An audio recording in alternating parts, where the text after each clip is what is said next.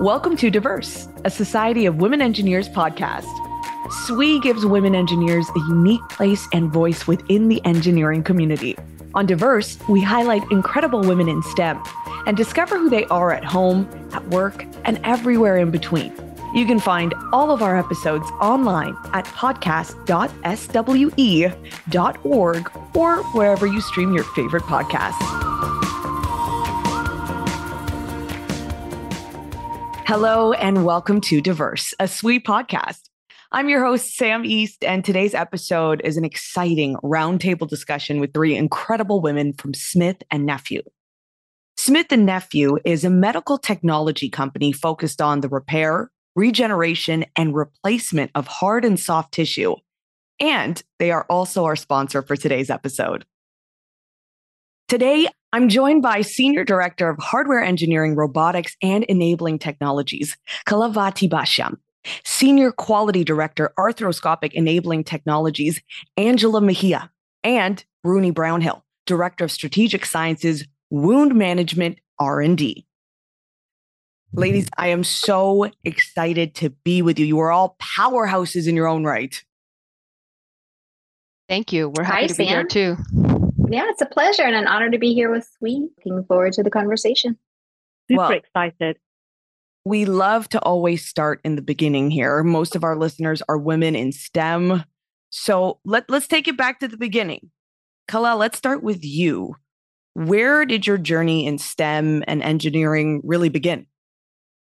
Thank you, Sam. I think I was always interested in science and technology from when I was pretty young, probably because of just where I was brought up, which was in India. And people who have lived in India will empathize with the fact that that's typically where you are directed to grow in both engineering or medicine, sometimes law.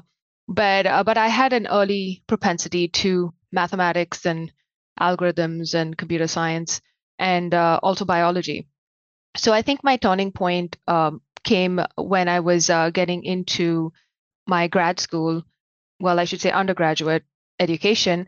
And I had a lot of passion for environmental engineering, and I really wanted to do that. But my father advised me to pick a broader field, and I knew that chemical engineering was not what I wanted to do, even though that would be a direct segue into environmental engineering. Because as much as chemical sounds like it's all about chemistry, it is not. So I ended up picking electronics engineering because it was something I was good at and interested in. And honestly, that actually shapes my career from then on. I very much at the end of my undergraduate education, so in my fourth year or my senior year, decided that I really wanted to do something that was a blend of biology and engineering, which is what took me into biomedical engineering and actually brought me to the United States.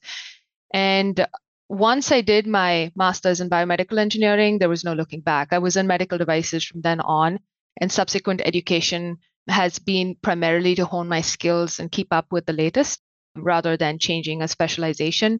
And I've been extremely happy and pleased with where I am and what I do. And what was the transition like moving from India to America and as you were growing in your career path? Yeah, it was actually quite hard. When I look back, I think I typified what would be the fresh off the boat, perception of what you would expect for someone from another country immigrating into the United States. My biggest challenge, though, from an educational perspective, was just a very different style of thinking that is prevalent in American universities, and I think it's a great thing. In Indian universities, a lot of our education is more rote, more theoretical. We don't get a lot of practical experience with projects and products.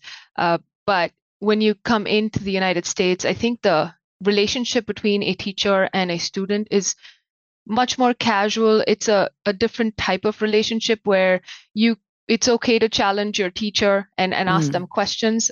And your teacher generally appreciates that and encourages it. You're also encouraged to think more laterally and also think about more real world instances and examples of how you could apply your learnings.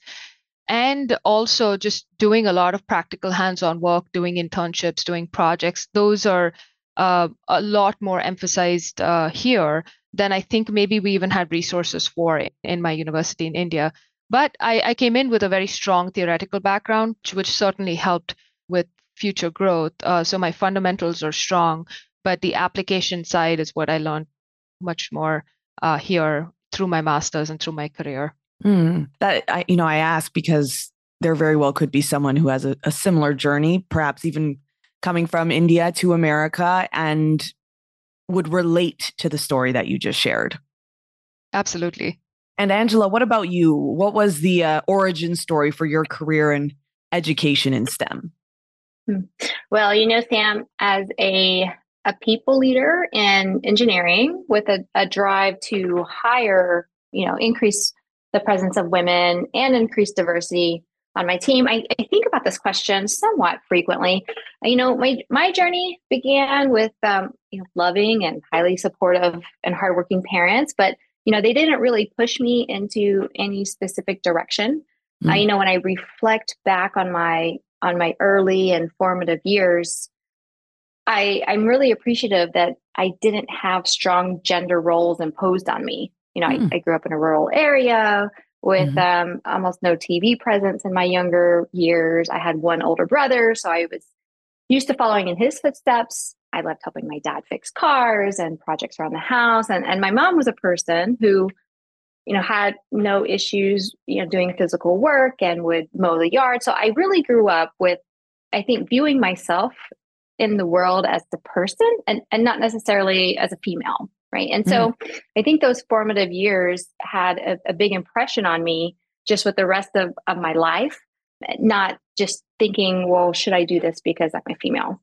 And of course, I had insecurities like everyone else, but they weren't necessarily related to, my role as a female in the room. I never knew throughout school what career I was going to pursue. And like I said, my parents didn't push me into a specific direction, but I loved math and science. I knew that. I always found math's, definitive nature very satisfying. And, science beautiful and exciting, and I still do. So I never had the idea that girls weren't supposed to be good in STEM. So, we all have different experiences depending on our generation and our life experiences, but I feel pretty lucky in that respect. Now, I think what's really interesting is that, I was never told girls couldn't pursue certain things or that they shouldn't be good in STEM. But when I started to formulate what I wanted to pursue in college, even though I was, a high performing student with strong grades in STEM, I thought, maybe I'll be a teacher or a nurse, which, reflecting back, obviously, historically female roles, So I think that, to me, what I've deduced is that's kind of an indication of, even in the best of circumstances, when you're growing up not being told to stay in your lane as a female, you're still influenced by society's expectations for women and where we fit. So, that makes me think about at Smith+Nephew, we have people manager training on unconscious bias. And that training has been amazing for giving me vocabulary, giving me just structure to understand and think about roadblocks to building a diverse workforce. So, I joined university. Of course, there are a larger percentage of men in engineering classes, but my freshman class at Texas A&M University was the first class in its history that had a higher percentage of females in the freshman class than males. And so I could feel things changing. I could feel times changing. A historically all male school. Now we had more females in the freshman class than men. I learned about industrial engineering from a neighbor I had while I was living at college. And it seemed like the perfect marriage for me of some of my passions, which were organization, efficiency, math, and science. And so I transferred into the College of Engineering. And I have had roles in engineering my entire career. So that's kind of what my journey in STEM has been. That is so inspiring. And I love how you were able to come into the field feeling supported, it sounds like. It sounds like you have that backing behind you. Absolutely. Yeah. And I feel, maybe some of it is willful ignorance or some of it is just something that I haven't noticed. But in general, I've been given plenty of opportunities for leadership roles and supported by the managers I've had. And so I feel very fortunate to have the path I've had. Mm. And Rooney, of course, what was your start in STEM? What inspired you to pursue this? Hey, Sam. So as a child, I was a really annoying, curious little child. I feel sorry for my parents, but what I was really curious was about human biology. It totally fascinated me that, our biology can be broken and we could have interventions that can sort of fix that broken biology. So why did that always fascinate me? I suppose for me, the whole fragility of the human system. So if you take a cell, for example, this microscopic entity, it's highly fragile. You can change it, you can destroy it with various external stimuli. However, as a system, as a cellular system, they are quite resilient and adapt to change. So that concept, how can something so fragile be so robust or be so resilient, really baffled me. And also I remember, as actually in my schooling age, I learned about the coagulation cascade, or the blood clotting cascade, apologies. And I remember that there were so many sequences of events. So you had a particular factor turn into another factor, that went into another factor, et cetera, et cetera. So there was this like a sequence of events, and finally you formed the clot. And to me, when I looked at those mechanisms, the beauty of it all was just something that really fascinated me. So that's how I ended up really pursuing the science, because I was really curious about the human body, and I really wanted to choose STEM subjects, so the usual suspects, biology, chemistry, physics. And I chose that in my school. I followed that all the way through to university. And finally, I pushed it all the way into undertaking a PhD. So that's how I sort of ended up in STEM and pushing it all the way through to a more focused and a discipline. Well, what a career trajectory. And it all started from what you said, your wording, being an annoying, curious kid. Absolutely. So someone might be listening to that and relating. So if you're, identifying with being annoying and curious, that isn't necessarily a bad thing, according to Rudy. You. And this question here is one for all of you. What drew you specifically to working in this sector of medical devices and technology? And then if you can expand on what the challenges were that were unique to this sector of engineering. Rooney, we'll start with you. Hey, Sam, sure. So I talked to you about sort of doing my PhD. I did my PhD in pharmacology. So that really, as a training and my PhD, really pushed me for the drug discovery industry, the pharma industry. And when you look at the pharma industry, the typical discovery to launch phase can take over a decade. It's a very lengthy timeline. And I soon realized that was, my personality kind of made me think I wanted to make an impact a lot quicker rather than having to wait such a lengthy timeline.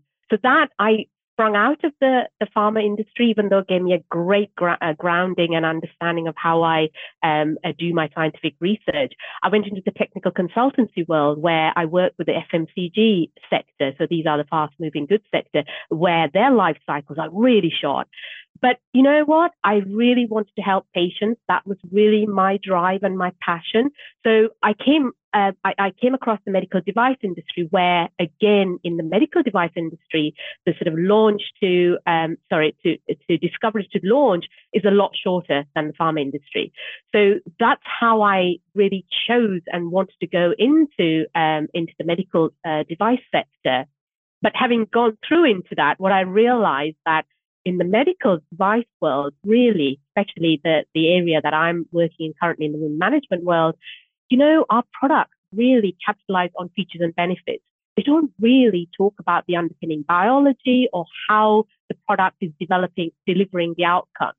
So I decided to change that, and it's reflective of my career path and where I sit right now today, is that I wanted the business, or I wanted our R&D organization to understand that not just features and benefits of the product allows you obviously this quicker route to market where you predicate against existing technology and you really use that as your differentiator. But understanding the underpinning biology allows you a far more powerful differentiator. It also allows you better innovation because you're focusing on around how products delivering outcomes. So you're really focusing on coming up with the next generation products that can make a change for patients and our customers. So that's some of the changes I've made, some of the challenges I felt, and why I ended up where I am today. And Angela, what about you? What drew you to working in the sector of medical devices and technology, and some of the challenges you may have experienced? Mm-hmm. Well, I think it was actually luck that I ended up in medical device. I worked as an industrial engineer in semiconductor initially out of school for a couple of different companies. I learned tons. It had really exciting elements, but still being pretty early in my career, I was like, let me see what else is out there. Let me try something different. And I applied for a job at a medical device company.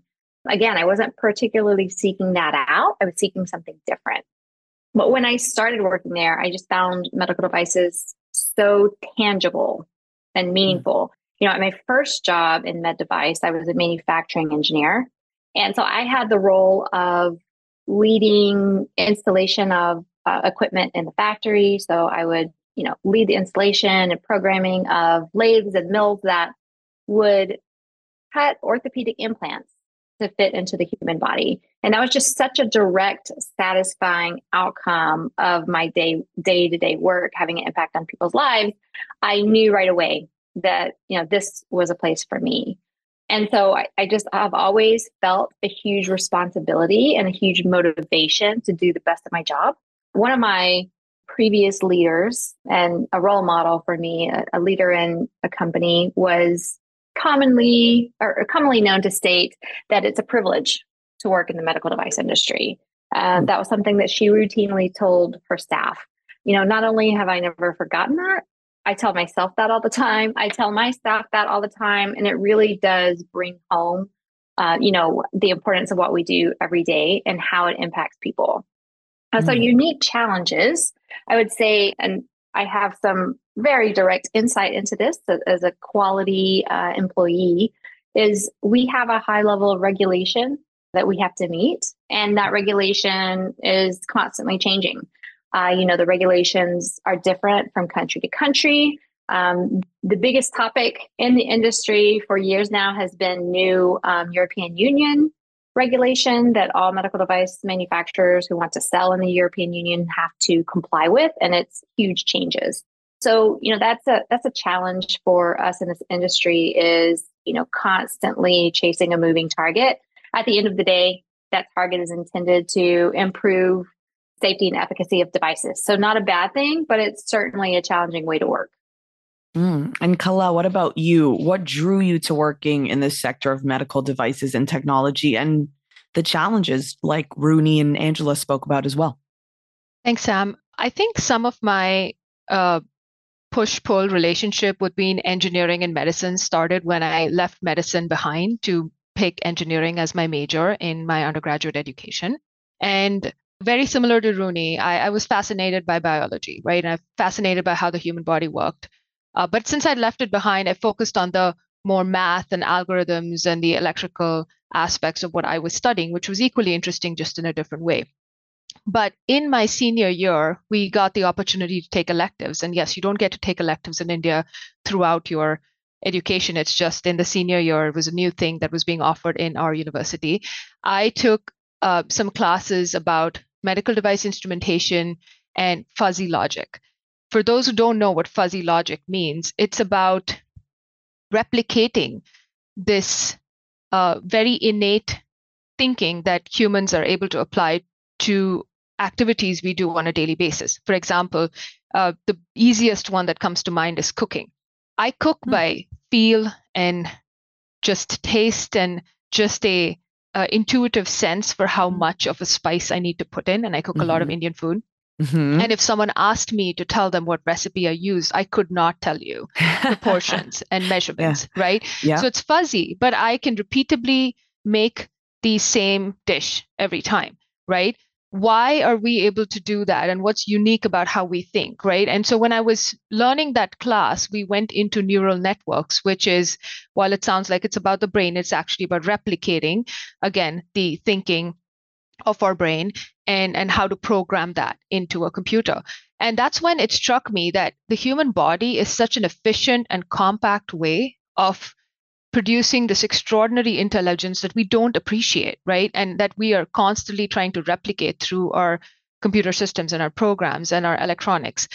And that kind of drew me back into that field. So, which is why I started looking at biomedical engineering as an opportunity to kind of find an intersection between both these fields, which I was so passionate about. Once I did BME, I was hooked, right? I knew this is what I wanted to be doing because just to reiterate the reasons others mentioned about impacting patient lives, seeing a direct translation of engineering work into healthcare outcomes. You can speak to family members who've potentially used products that you've helped design and see the benefits of it, be more informed about that industry. But what's interesting also is the very unique challenges that the industry faces. So we've talked about the regulation, right? And the regulation is generally one of the biggest reasons people hesitate also to move into medical devices, because it can sometimes be slower paced in terms of how quickly technology adoption happens within the industry than other areas. But it's also re-emphasizing the importance to patient safety and efficacy, right? There's a huge emphasis on that. And the unique engineering challenges that we come across are, how do you make sure a device is safe to be worn on a patient all the time? So from an electrical engineer standpoint, how do you know that I won't shock the patient if something goes wrong? How do I make sure that another device I'm wearing does not interfere with this device that I've also have hooked up to my body? That's an electrical engineering problem, and there are some really difficult standards that set the bar on how we ensure safety for our patients. There's a biocompatibility challenge. How do you know that something that is contacting patient skin or maybe implanted in a patient is not adversely causing reactions within their body and causing long-term side effects that we may not have a line of sight to? What about sterilization? How do you ensure the product is clean so if it comes in contact with the wound that it doesn't, again, hurt the patient, right? So you can see the thread running through all of that of the patient safety aspect. And then there are a lot of standards and regulations that drive that thinking. And I look at those standards as a guidepost, right? They tell you the types of considerations you should have in mind, especially for newer engineers coming into the field. But it also really ensures that we're thinking of all these very unique challenges that are specific to this industry, where mistakes can have, significant consequences, but there are also enormous benefits associated with your device and your product performing well. The common thread I'm hearing from all of you is you can immediately see the impact of your work in people's day-to-day lives. Absolutely. Yes. Absolutely. And that fuzzy intuition, what was it called? Fuzzy logic. I'm sorry. Yeah. I'm going to steal that. I really like that one. Yes, I know. It just stuck with me from the time I heard it. And I'm like, wow, how do we do that? And it's still not known. That's the most fascinating part is you still don't know how humans can think about so many different things. And we can just keep going on, like artificial intelligence versus artificial general intelligence and what the differences are and how you try to replicate a human. And can you even replicate them if you don't have a body and hormones and, the same type of inputs and emotions that we have today that computers don't? So I hope so. My goodness. Yeah, that's a whole other episode. I think we'll have you back for that one. Well, we've heard a lot about your individual career trajectories, what inspired you to get here, the challenges you may have faced. And it's clear that professional development, mentorship, these are really important parts when it comes not just to attracting talent, but growing engineers into leaders. So can you share, and we'll start with you, Angela, about some of the professional development programs that Smith+Nephew offers and your involvement in them? Absolutely. So I've been at Smith+Nephew for almost 17 years, so I've experienced the company evolve over time and with respect to development in a very positive direction. We've had an ever increasing availability of development programs available to the employees, and that's both at an early in your career, individual contributor level to very senior leadership in the organization. So we have lots of different programs that are right sized for where you are in your career. I've had experience with these programs, both from the receiving end as well as nominating my team members to participate. So we have a specific program called Pioneer Program. Several years ago, my manager nominated me to participate. Is a 12-week program, and you really need the space to carve out of your day job, I like to say, to dedicate time to it. And so, Smith+Nephew having these programs and then allowing you to carve out time to participate in them, really is what leads to successful development. That program taught me how to engage and motivate employees, or gave me different perspectives on it. I learned how to give recognition and constructive feedback, some things that I should consider from the employee's perspective. And then participants in the program, we have the ability to meet with a diverse group of leaders across Smith+Nephew. So it wasn't just, people in STEM or other leaders that I worked with on a day-to-day basis. It might be somebody that works in a non-technical field on the other side of the country or the other side of the world. So it was a really valuable experience to give me new perspective from professional coaches in this area. So another program is the Elevate program. And this one is one I love to nominate my team members for. It is specifically designed for high potential female employees. It's intended to build confidence, deliver a framework for learning and development, accelerate development, and just build engagement. And obviously, all of these programs are focused on helping with retention. Smith+Nephew is clear that one of our values is, one of our biggest resources, our most important resource is our people.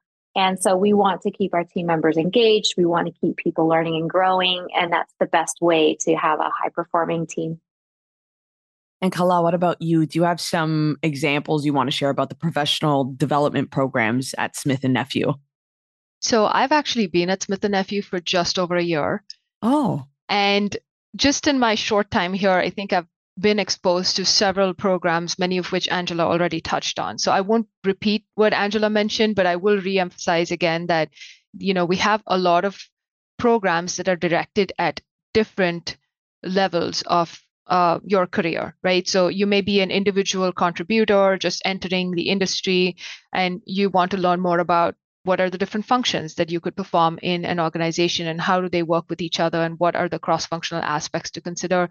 And we have the SNAP program, which is the Smith+Nephew Acceleration Program, to which we induct newly hired college graduates. And that's the entire intent behind that program, is to give them exposure to R&D, to manufacturing, to other aspects of the business, so that they essentially are accelerated in their growth. Because a typical career, it takes you a fair amount of time to gain that cross-functional interaction through your regular projects or your regular day job, as Angela was mentioning. So that's one of the really cool programs that I speak to students about a lot when I go to career fairs, and I tend to go to career fairs to hire fresh talent into the company. Outside of that, like Angela mentioned, I've nominated or supported other employees of my own, from my own staff or other cross-functional groups work through the Pioneer program and the Leadership Beginnings program, which is again targeted more towards new leaders who have not had any experience, whereas the Pioneer program is targeted to leaders who've maybe spent a year in their role and are looking to hone their skills better. And there are other programs that are even targeted at the executive level and much more senior growth level, senior positions within the company. So I think it's fascinating that the company puts so much emphasis on ensuring that you have opportunities, everyone has opportunities to access education, either through content internally created, through pairing you up with mentors within the organization. We have this really cool program called Reverse Mentorship Program, where a very senior member of the organization is actually getting mentored by a junior member of the organization. And it creates an interesting dynamic. It allows for I don't know who I would call the mentee in that case, but let's call the junior member the person who's mentoring to answer and address some of the challenges the senior member or their mentee or reverse mentee is facing, and creates that opportunity to empathize with some of the challenges maybe that your senior leadership might face, while the senior leader gets an opportunity to directly interact and understand the thought process and thinking and even influence that for some of the junior members in the organization. So I think it's fascinating how we've been very creative about creating unique programs, but also making sure that everyone at every level has an opportunity to access these educational opportunities. And Rooney, any programs that you'd like to speak to, the ones that are helping to grow engineers into leaders? Absolutely. I mean, you know, Kala and Angela really spoke about the wealth of experiences we have. I mean, to be honest, Kala just said that she's only been here a year. Compared to Kala, I'm a little bit of geriatric actually in many ways. But anyway, let's not go too far in that. But for me, I think I want to kind of also dwell on the traditional mentoring route. So that's something that I have done, and I would hugely encourage any person, you know, to find yourself a mentor. The way I selected them was, you know, the values that I admired, the behaviors I wanted to mimic. So, and I reached out. I didn't, you know, necessarily get invited, but I reached out to them. Right now, I have two incredible mentors. I have a C-suite executive female mentor, which, you know, I'm really proud and impressed with. And it all started with, and I'm not saying for you guys to just, you know, fire out emails to all your C-suite, but, you know, we had a VIP visit, and I presented at the VIP visit, and I really resonated with this, with our VIP. And following that, I followed through with an email, and I asked, and that's how my introduction began. So I would highly recommend that. And Smith+Nephew is really good at, you know, taking time. So these guys have very little time to give to other people, but they do. So, you know, I'm very lucky, and I think Smith+Nephew is very good at encouraging that. Mm-hmm. Yeah, lots of people, for those who are listening right now and curious about the programs that Smith+Nephew offer, I think you three beautifully detailed what opportunities could be on the horizon for people who are really growing in this field. So diversity, equity, and inclusion, they're really, and belonging, core values for SWE. And it sounds like your company shares those values. Angela, can you speak more about Smith+Nephew's diversity initiatives and what exactly the company is doing to support a more diverse workforce? I would love to. It's one of my favorite things about Smith+Nephew. So we have 10 employee inclusion groups. So 4 of those focus on women, just on women. And so obviously we're big supporters of our team members and our employees joining SWE. We have a representation at the local, regional, and global level at Smith+Nephew. And so we are very active in SWE. We're really excited to partner with you guys for this podcast. And I think that sums it up. Awesome. Well, thank you both. Thank you all so much. Kala, Angela, Rooney from Smith+Nephew for taking the time to speak with us today, for taking a trip down memory lane, how you started in STEM, and providing some real inspiration for those who are looking to enter this industry. Thank you so much. Thank you. Thank you, Sam. It was a pleasure. It was a pleasure. Thank you, Sam. I'm your host, Sam East, and from all of us at SWE, thank you for listening. We hope you enjoyed this episode of Diverse. Please don't forget to subscribe, leave a review, and share this episode with your social network. You can visit podcast.swe.org to keep up with our episodes and learn more about how the Society of Women Engineers empowers women to achieve their full potential as engineers and leaders.